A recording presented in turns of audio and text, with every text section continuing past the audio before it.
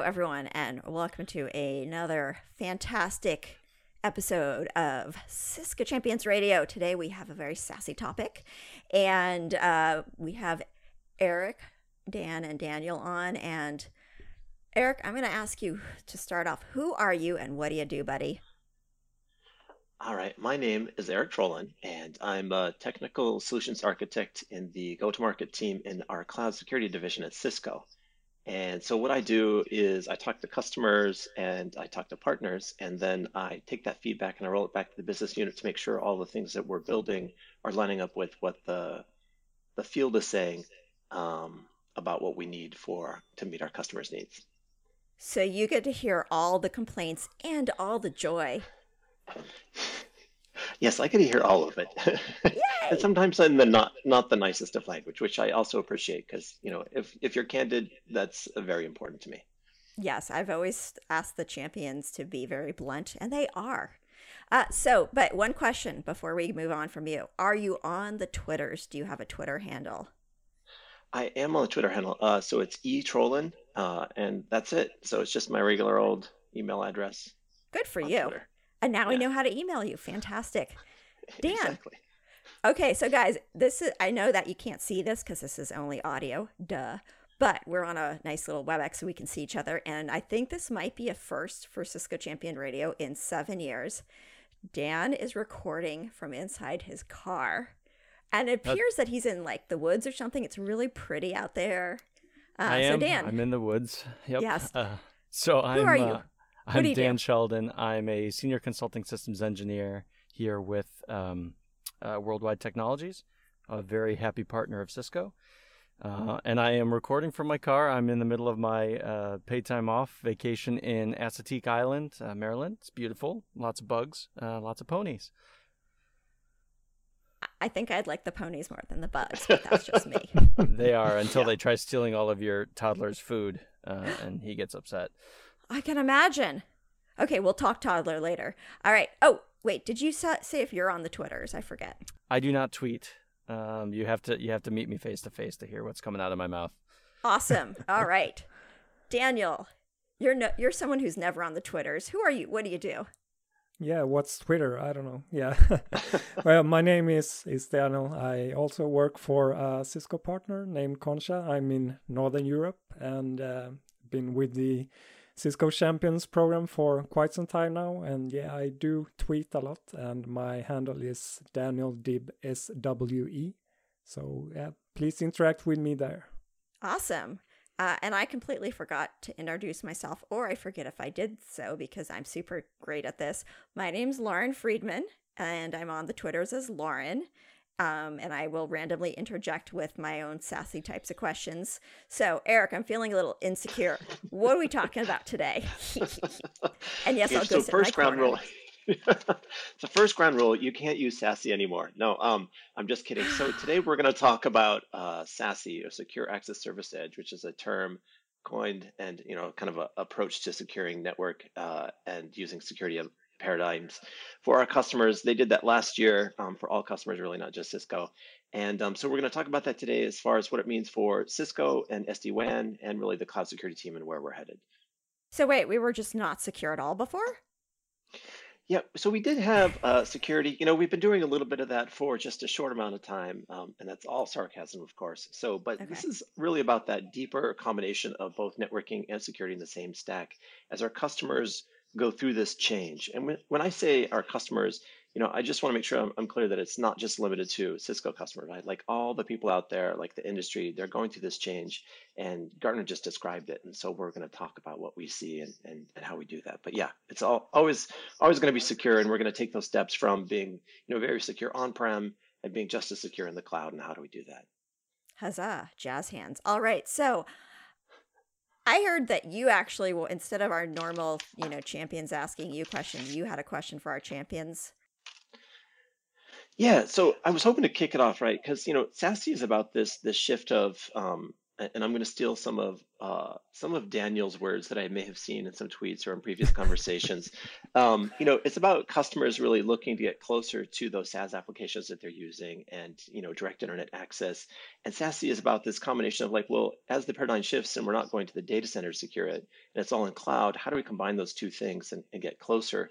So really, what I wanted to see is, then I'll kick it over to you, Dan. Like, what are your thoughts? What do you see your customers doing in this realm of this evolution of, using SaaS services, and where does SD-WAN fit in with their solution? And do you see SASE, what part do you see SASE playing in that? No, I think that's a great question, Eric. So a lot of the things that we're seeing with our customers is those move to the SaaS applications, whether it be Office 365 or any of their corporate device applications on either AWS, Azure, Google Cloud. One of the main pushes that's pushing them towards SD-WAN is the direct internet access, or DIA strategy, where essentially every one of their remote offices or branch offices will, instead of utilizing MPLS backbones to their headquarters and their co-locations for the security stack, they'll be using direct internet access from those remote locations directly to their SaaS. And to your point, I think SASE is really the next iteration of securing that direct regional branch to cloud applications. Awesome. And then what value do you see sort of, SD-WAN solutions bringing to the table as customers shift through this paradigm? Is it just their ability to provide DIA, or what else does it do for them? I think it's really the application sensitivity. So most of my customers are not seeing, the level of confidence yet in this, kind of new evolution of SD-WAN to get rid of their MPLS circuits. So those MPLS circuits have a very strict SLA that most of my customers, utilize, and will, go back to the service provider if they see latency, jitter, packet loss, downtime, any of those things. So they're definitely not happy getting or not confident enough to be getting away from MPLS.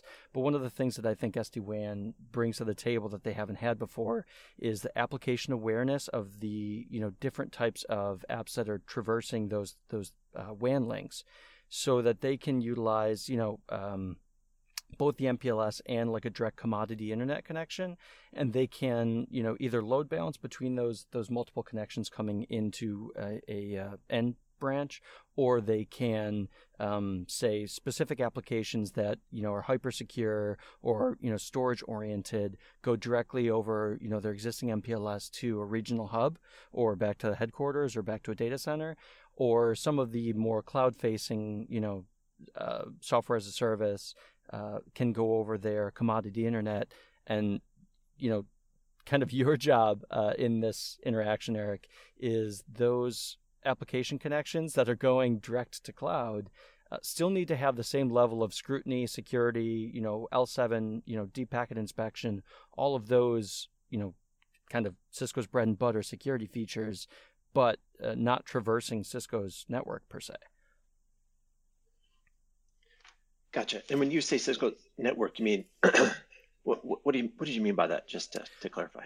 I mean, it's not traversing our dedicated switches, routers, security stack, any of the firepowers, any of the normal kind of hardware security layer that most of my enterprise customers, have in their data centers and colos. Okay, perfect. I just want to make sure, right? Because Cisco's network, right? So as traffic comes on to the umbrella SIG solution, right? That's also, Cisco's network. So I was like, okay, what do we mean by that? Because there's definitely traffic going to go over the Cisco's network, but it's really our cloud solution that I was thinking of. So for me, one of the things that I always see that's in the SASE paradigm is everyone's super excited about it, right? So basically, all the vendors are on board because they see their customers going towards it, right? And as we see from an industry standpoint, our customers moving towards the solution, we want to make sure that we're all on point and delivering the products that they need to be able to get there.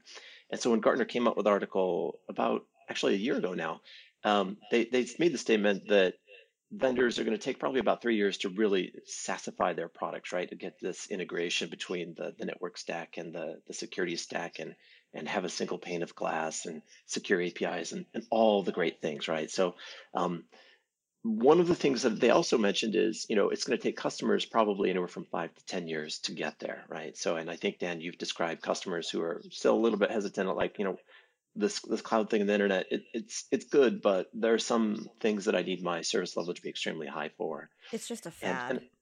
yeah, This cloud it's thing.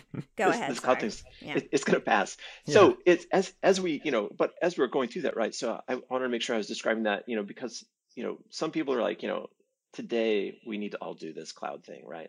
We all got to go there right away, and definitely I can see with, the recent, events that the world has been going through, like You that mean a push to global cloud. pandemic? Yeah, Let's be yeah. clear here. I mean, Yeah, well, there's that too, we've got like fire tornadoes in California this week, but aside from that, go on. Yeah, I think there needs to be a new name like Fire NATO. I mean, if we can do Sharknado, we should do Fire NATO. Like Fire Tornado doesn't make sense to me. Sequel with sharks flying through the fire NATO, and they have like little fire extinguishers that they're shooting at it. Okay, go on. Sorry, just And they're wearing masks. yes. They found sharks inside an active volcano underwater, so that is the next Sharknado is already, going to be Sharkcano. Okay, fine. So right, back like to wherever the hell we Awesome. were after I got us wildly off topic.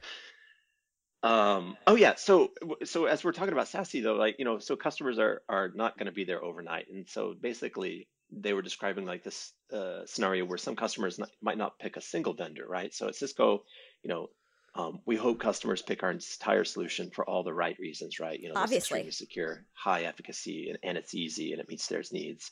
So some customers want to have a diversified stack, and so they're going to focus on, the connect and to cloud, and then they're going to secure in the cloud, right? And so we want to be able to meet them wherever that makes sense, right? And so we've done that first step with Viptela and Umbrella today with that connect to cloud to just make sure that we can make it super easy for folks to get onto the cloud solution. And then, we're doing subsequent steps both on the Cisco Secure SD-WAN side as well as the Umbrella side to make sure that we can have that greater blending of our network as a service or SD-WAN as a service and our security as a service solutions for our customers together. And there's a lot going on there. There's like a deep level integration with all of the security stacks that we have on the cloud security side, right? We've pulled in some of the AMP capabilities. We've pulled in the threat grid. So on the security stack, we also have that layer 7 inspection engine that you were talking about, Daniel. So that's actually just about to go GA in short order. Probably by the time this podcast releases, it will I sure be hope GA. so. Yeah, well, we got all that pricing, we got all the details worked out. So, No and roadmap, our buddy. last step was really, yeah, well, it's not a roadmap, but it's more like, so we are using the NVAR engine, right? So because that's part of Cisco, we also want to make sure that we can do the support on that, and so we're signing that final agreement with them. That's the one piece that's holding us back. So Gotcha. I think they're going to sign it, though. I do. I hope so. Exactly.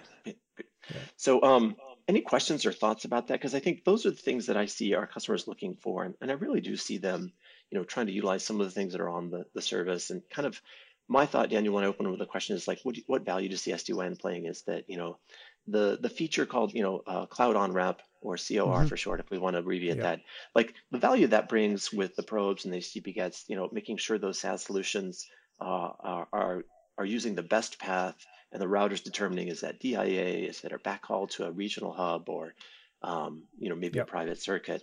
So what works, we're going to be super excited to do is we're doing some testing on our, basically, Umbrella has a very significantly large network. Actually, we're basically like an ISP or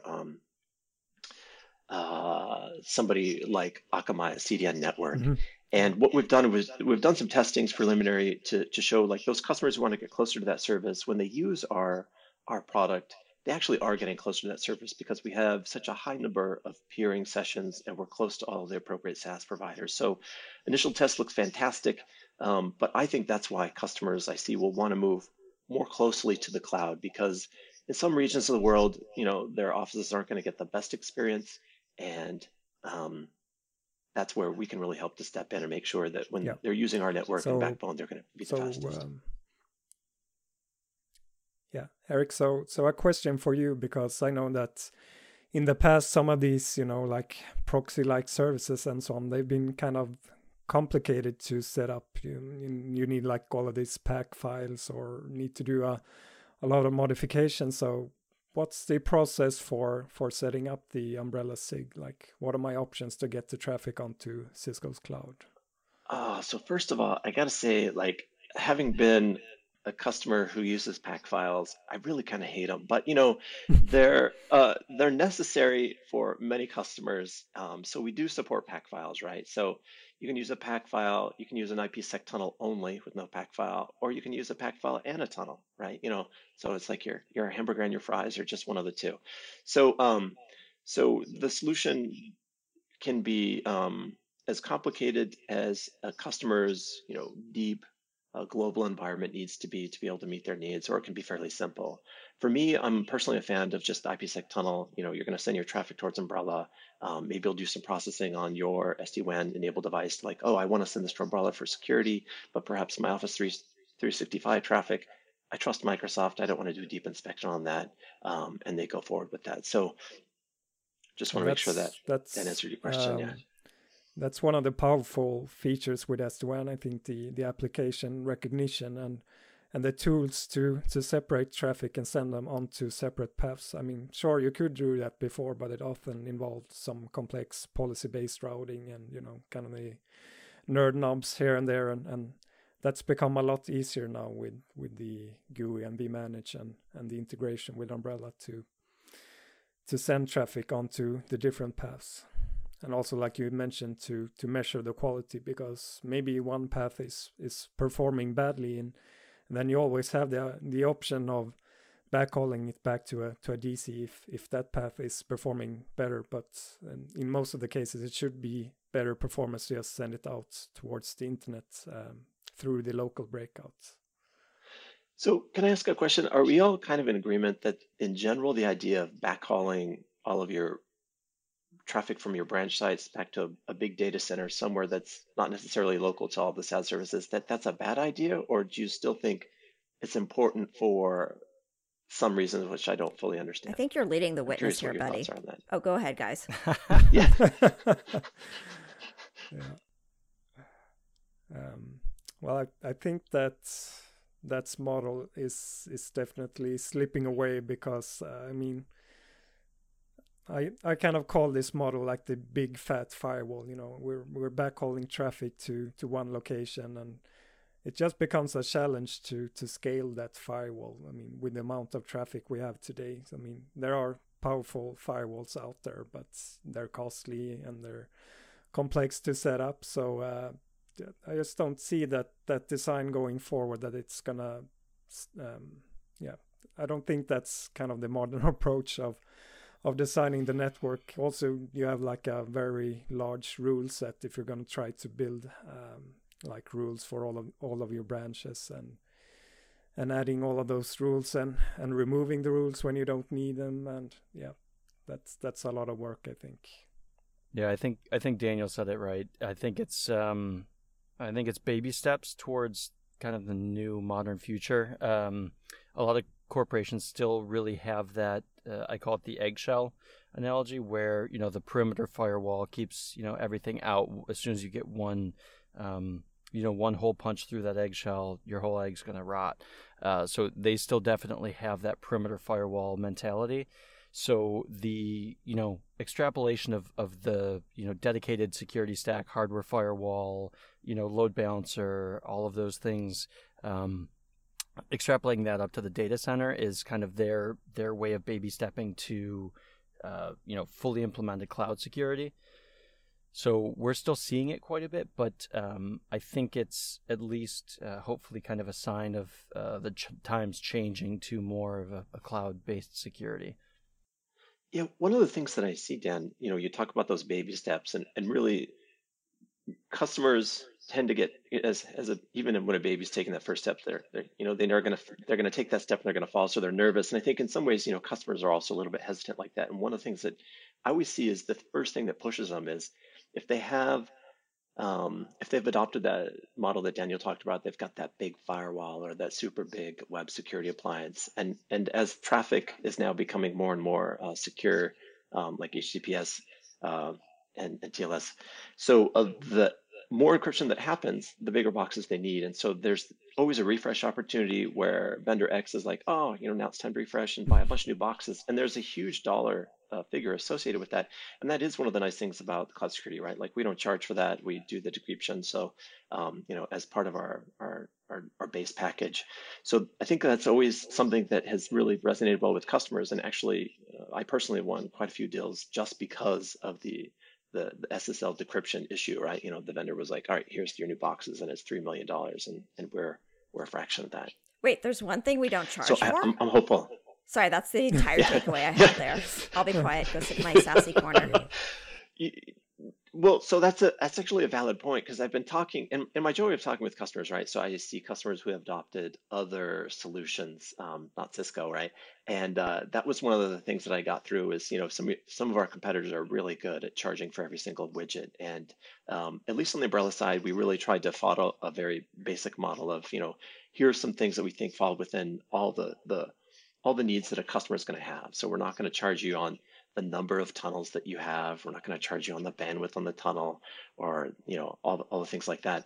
So I think a lot of customers are very happy when they, I talk to them about our pricing model. So we don't need to get into that, but you can read about that on the web. But that is one of the things that I think I do see customers not liking a lot, which is this complexity of licensing. And I laugh because inside of Cisco, I think definitely we all know that some of our things are very difficult to even quote and explain the licensing to. Umbrella's pretty good at making sure that that's transparent to customers and easy to understand. At least I think so. Now, let's not rewind a year and a half. No, I agree. I think kind of the thing you're speaking about is kind of a major differentiation between kind of the box pushers of the world and the value-added resellers of the world that are aiming more towards being a value add. That's why I like to be a solutions consultant.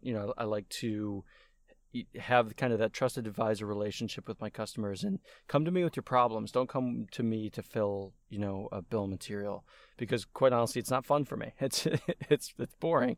So it's real easy to sell a new box just to refresh what you have for your perimeter security. But if you want to start talking about what are the modern advantages of either cloud-based security, if you're looking more at umbrella, or if you actually require a just based on compliancy or corporate responsibility, you require a hardware firewall. Let's talk about network function virtualization and utilizing your existing like ISR, ASR routers that you already have at all of your branches. Let's not do a hardware rip and replace. Let's take those existing modular-based routers, and we can even utilize like a UCS E-series blade that goes into your router that automatically opens up this level of compute that you now have kind of your branch in a box, to use an overused term. But you can start doing virtual firewalls within that UCS E-series blade on your router, and you've got your SD-WAN functionality via the Viptela iOS XE integration. You've got your hardware-ish firewall that lives on that same device platform, and you can actually do all of your service policy chaining and everything right through the same device and have all of your compliancy regulated or required device throughput right in that box. So that would be another baby step.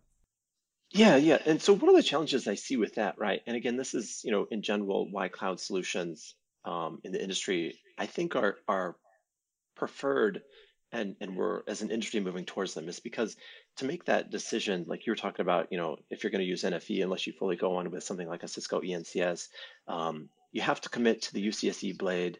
You've got to commit to extra memory and CPU capabilities for that SSL decryption on the box, right? So you've got to front load all of that sort of with your 5-year life cycle of the device, and knowing how much encryption you need to be able to handle in 5 years is something that I've done in the past just as a customer, because you gotta shoot that bullet in the dark and hope it lands on the mark. But with the cloud security solution, you don't need to front load all that, right? So you can buy a smaller router and let the other vendor take care of it. So I don't know if that's something that either of you guys see that is a concern for customers, right? Because I know that if they haven't done that UCSD blade, that's not a light touch to, have to go to every single branch and upgrade a router and get that outage window.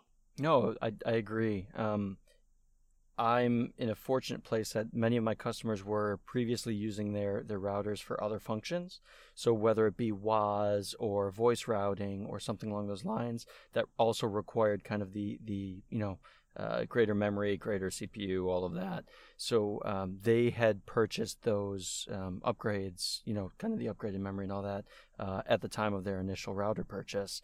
But as those functions have kind of distilled out into different software offerings or different, separate boxes, or, even some of our WAS customers are just migrating directly to SD-WAN. That kind of opens up that capability on that router. But for, very true to your point, Eric, the customers that don't want to, either install new memory or any of the other, required features of the UCS E-Series blades, I think cloud security umbrella specifically makes the most sense because, it doesn't require any additional hardware. It doesn't require anything more than what you have. So, and I don't know, one of the things thanks for, I appreciate that, Dan, is like this idea of us trying to secure all of our customers' traffic in a way that helps meet their scale. And as the industry is changing and, we've got this shift going on with COVID and we're really becoming kind of a branch of one, our solution obviously has, a roaming component to it where we can protect them in the road. But I am also curious, Daniel, what do you see as some of the drivers, or do you see really drivers for customers looking for more SASE-like solutions in our environment? Because I obviously talked to a lot of folks. I think the answer is yes, but I mean, I'm really curious what you folks see because you guys talk to customers all the time. Yeah, I do see customers looking for, I think it's still kind of early on, but also we have customers that already have like Umbrella and AMP deployed and so on. So I think this kind of fits naturally this is kind of just the next step to also start leveraging the power of cloud security. And because it becomes a challenge to do all of this locally, like Dan mentioned. If you do the NFV thing, first of all, you need the hardware. And the design itself can become kind of complicated because now you have a lot of like soft failures and stuff, like a VM failing, or you don't have like that physical link down and things like that. So the design, you can't just take like a normal design that you would for a standard physical branch and try to apply it to NFV scenario. So and also even if you have like the upgraded routers, you've inserted more RAM and stuff. As soon as you start enabling like the IDS IPS function, it's going to take a pretty substantial hit to the forwarding of the device. So I think that's one of the main challenges I see with this kind of local security design model. So that's actually something that I wanted to ask you, because some of the other cloud security services that I know of, they don't really have a lot of throughput, and I've also heard of challenges where the tunnels aren't performing as well as they should. So do you have any measures in place to fail over traffic and to measure the performance of your tunnels? So I have a couple of answers to that question, and I think they're all positive. So today, the Umbrella solutions, we can give you 500 megs per tunnel, IPsec tunnel on request. By default, you'll get 250, and that's we're upgrading about, I can't remember the exact number. I think it was 10 data centers a year with augmented capacity, right? And COVID slowed us down a little bit. So the per request is really to make sure that we're making sure that it's not a hotspot where a lot of customers are already overly active. But that's for us. And then right now, our capability to push those tunnels up towards a gig is something we're definitely working on And that's where we hope to land in the future. If you need greater throughput, then multiple tunnels where you're just doing some ECMP over that is kind of the key. Yep. So getting the multi gigabits of traffic to us, of course, is really the first step. And answer to your question, we do a couple of things, and so I'll talk about what HA looks like, right? Because on the Viptela platform, if you're using the latest integration, right, you can push out. It supports, I think, 2 tunnels today, an active and then a backup tunnel, and both those tunnels will be, in an upstate. And then if for some reason the Viptela router decides, all right, the active tunnel is down, then we're going to switch the traffic over. You also have the option for us on the Umbrella side. What we did is designed for an Anycast solution. So if you just brought up one tunnel, and say, for example, you didn't want 2 tunnels because perhaps you were interested in ISP diversity, you were just thinking, all right, I want to make sure that if the Umbrella data center goes down for one reason or another, that it's going to fail over to the secondary data center. We've baked that into our solution from an Anycast perspective, right? So Anycast, Yep. BGP. So that failover, we've designed it to be, inter data center, and we have specific regions, and we look at that as less than 30 seconds for that dead peer detection failover. And then when we're going intra DC regions, and if we're going inter DC regions, then we're really kind of at the mercy of BGP convergence to make sure that Anycast comes from the new data center. So your mileage may vary. What we saw is that's probably anywhere from max of a couple of minutes as short as a minute, depending upon your ISP. So that's how we handle sort of that redundancy and failover. And then to the last point, because we are cloud native, right? So, OpenDNS was an acquisition of Cisco's, and that's really the primary component inside of the cloud security team. We've taken some of the technology from the CWS, or Cloud Web Security Solution, that's end of life, and we've cloudified that, like the NBAR engine that I talked about. We've also cloudified that, and we're using containers. And so, of course, we have tons of monitoring that's going on to make sure all the containers are right, and as we do maintenance that fails over, and also checking out response times to make sure there's no sort of anomaly that happens, right? So we're making sure that the traffic within the solution is within a certain performance. But to the last part of that question, right? So we're meeting the capabilities they think are going to be able to meet customers. We don't have an SLA right now on our solution, right? So it meets customers' needs. That's the piece that we wanted to make sure we're doing. And then once we, I think, are completed, building out our data centers in a couple of years or maybe sooner, we'll get a really good sense of what we can definitely commit to on paper for pen to paper from an SLA capabilities. But for now, what we're working to do is commission a study after our initial review of looking what our backbone looks like and its performance for those SaaS services, as I mentioned, and getting that study out so customers can say, hey, this is what it looks like if we do use Umbrella service and how much it's going to augment. So there were a couple of components there that I'm not sure what your target was, but I kind of did that shotgun approach, making sure that if it was one of those things, I was going to hit it, and then I at least got to talk about some other things there. So hopefully that got one of them. Sure. Thank you. Yeah, welcome. So I know you guys are you do security stuff, right? And so for me, I do security stuff as well, and I've been a networking guy for a long time, right? So I started way back when iOS 10, and so that tells you a little bit about how long I've been doing things. And so I was on that networking side for quite a while. I moved over to the security side, and I learned a ton from the OpenDNS folks, right, around security and the value of that. And then one of the things that is funny, because I came over to the security team, and they're talking a lot about efficacy, and I'm like, I don't really care about that. And then to be transparent, that's me, many years ago, but I've learned the value of that, because it's not sexy, right? So efficacy is this thing that you're like, I don't really know what that is, and I don't know how it's measured. I just know packets get through a router, and that I can measure, and everyone is all excited about a firewall and the amount of throughput that you can get through it. But do you talk with your customers a lot about the efficacy of the solution and kind of looking at those numbers of what third parties might have done? The thing he hates and doesn't care about at all. Do you talk to your customers about it? That was 4 years ago. Now it's very important. I understand. Young, and anyways, go on, guys. Yes. When I was a wee lad. Yeah. Do you have some good feedback, Dan, or you want me to? Oh, I'll let you take that one. Okay, it's definitely not sexy, so I don't touch it.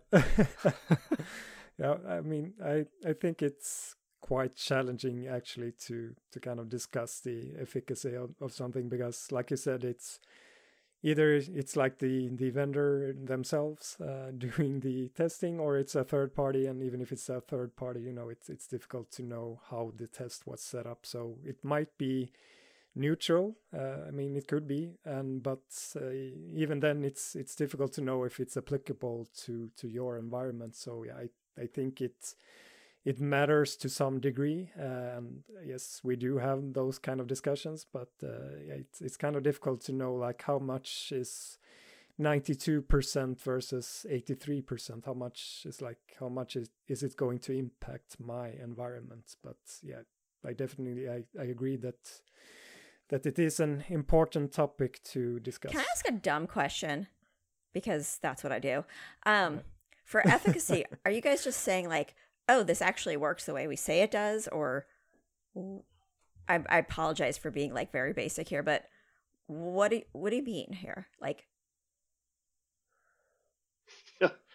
That is a good question. So I probably should have defined that a little bit. So efficacy in general is this idea that you have a security product and how effective is it at detecting things that are bad. I see. Right? Okay, so it's like and then you got to figure out why do we need security? We haven't been broken into. It's like, well, because you already had some security and it was working, and there's new threats out there, so you should probably add more security. Yeah. So one of the things that I really enjoy about working with working at Worldwide Technology is we have this massive investment in what we call the Advanced Technology Center, or ATC. You probably won't have a conversation with the WWT without them bringing it up at least once. Gosh, man, come on! I was waiting for you.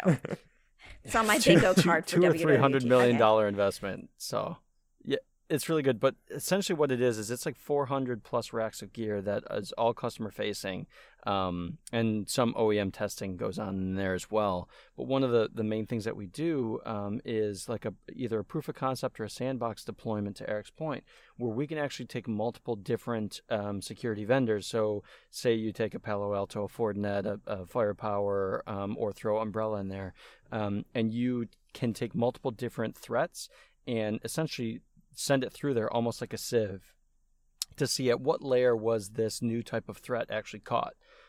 So we can do day zero tests and stuff along those lines to see, which of these devices that claims a sandbox capability actually is doing sandboxing of day zero threats.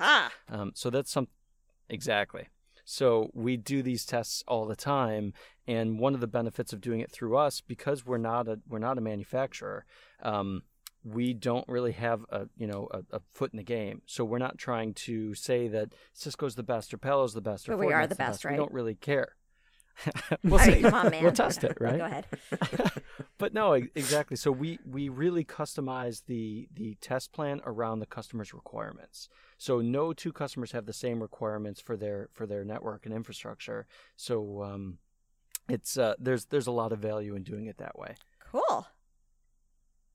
So from a hardware perspective, what I'm curious about, right? Because the hardware is always interesting, and even like if I'm gonna digress for a moment, because like when people talk about hardware and like my firewall's throughput is higher, you're like, okay, well, what did you test with? Is that IMIX? Is that Yep. this or that? And then and it turns out, well, if it's not really a customer's traffic, it's just our best guess as an industry standard, to how we can test something, right? So that's always key to make sure. And by the way, those numbers I quoted for the IPsec tunnel were IMIX numbers.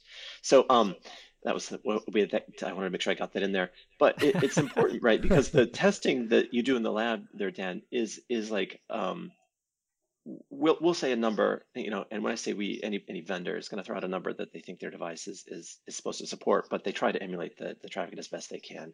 And the same thing we do on the efficacy side, right? So vendors contribute to a feed service, which I just won't name, but we have a common feed service where we don't know what other people throw in, but we know that we throw some tricky stuff that we see from the Talos organization, which has the benefit of seeing actually the most threats in the world just because it's so massive. And so the things that we throw in there, that's what we use. Say, for example, on the Umbrella side, we commissioned a test with AV Test, and actually, no, I can't use that one because they did their own. We don't know where they sourced it from. We don't know what they threw it in there, but I know that we did some tests on our side as we were building the solution. And we use that database that all the vendors in the industry tend to use to try to say, all right, well, we've just built something, we need to know that it actually, works and stands up towards, some kind of industry standard. And we tested out pretty well. And that's when we went and we were approached, then with A/B tests and said, hey, can you compare us to some other solutions and basically let us know what the results are? And they showed us. And I think it's totally fair for anyone to be like, well, Cisco, you paid A/B tests to do the test. I don't know if I can believe it. But I would say that as a form of flattery, when we're talking about efficacy, what Zscaler did is after we did that and we released it, and the numbers look good for us. I think it was like a month or two later, A/B Test was commissioned by Zscaler, and they released something that said, oh, here's the whole stack that Zscaler offers. And they just did it by themselves to show sort of what they cover. And I think that was telling because it then sort of like, oh, this is something Zscaler felt they needed to respond to because we tested out quite well, right? Because it turns out we have been doing DNS security longer than anyone, and we actually do that quite well. And then with the Talos organization, with our secure web gateway, we actually do an excellent job with that, right? So that gets our web reputation-based sender feed from Talos or our WBRS feed. So those things inside of the umbrella solution, contribute to a higher efficacy score. And so when we see, other vendors kind of throwing and using similar testing structures, but it's different enough that it's not a head-to-head comparison, I feel flattered. And so we do want to go back and we're going to test our whole stack, right? Can I ask a dumb question? Sandbox and SWG. That's like my thing. Yeah, go for it. How long did our tests take, like from designing to finishing with EBT? Was it a month or less than a month? Because I'm wondering if the other company you're talking about had that plan in place already for that testing. So for us, let's see, they could have. I could. Sorry to like throw feasibly, a huge bit of rain over the. No, I mean honestly, like I don't. Just... Could they? Sure, because I don't. Okay. I don't. No. But I would say like when we released our test, it is a little bit fishy that it comes out and it's only their stack and it's only in this particular way. Are we going to do any other comparison? Yeah. So that's the part where I'm like, sure, could they? Because I don't know. Okay.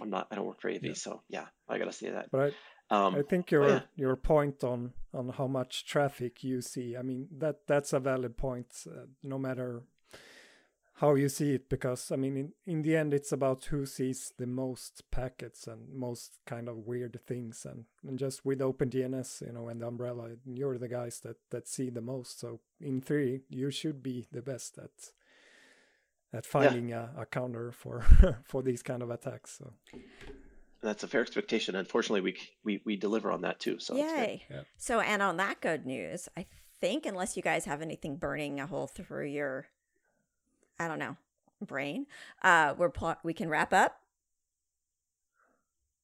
Awesome. Well, yep, works for me. For those playing at home, I was looking at their facial reactions, and they seemed acceptable to wrapping up or amenable to wrapping up. So anyways, Eric, thank you so much. I hope I was not too sassy for this You're welcome. call. You were not sassy enough. You got to be more sassy. Okay. I blame myself though, because I tried to calm you down. Challenge at the accepted. So it's on me, buddy. Yeah. Next time. Daniel, Dan, thank you both. I've learned a lot from everyone here. I hope you guys found it fun and interesting. Dan, I hope you can. Thanks for having me.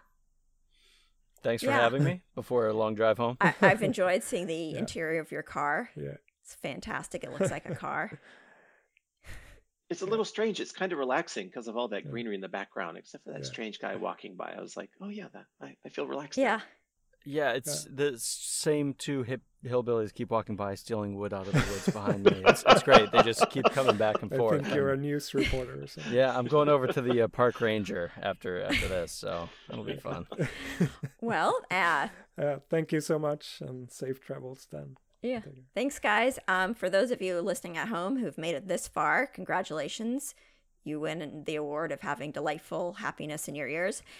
Please feel free to subscribe to this podcast on Apple's podcasting thing, Google's podcasting thing, Stitcher, Spotify, and wherever you might find a podcasting thing that beams it directly to your internet things.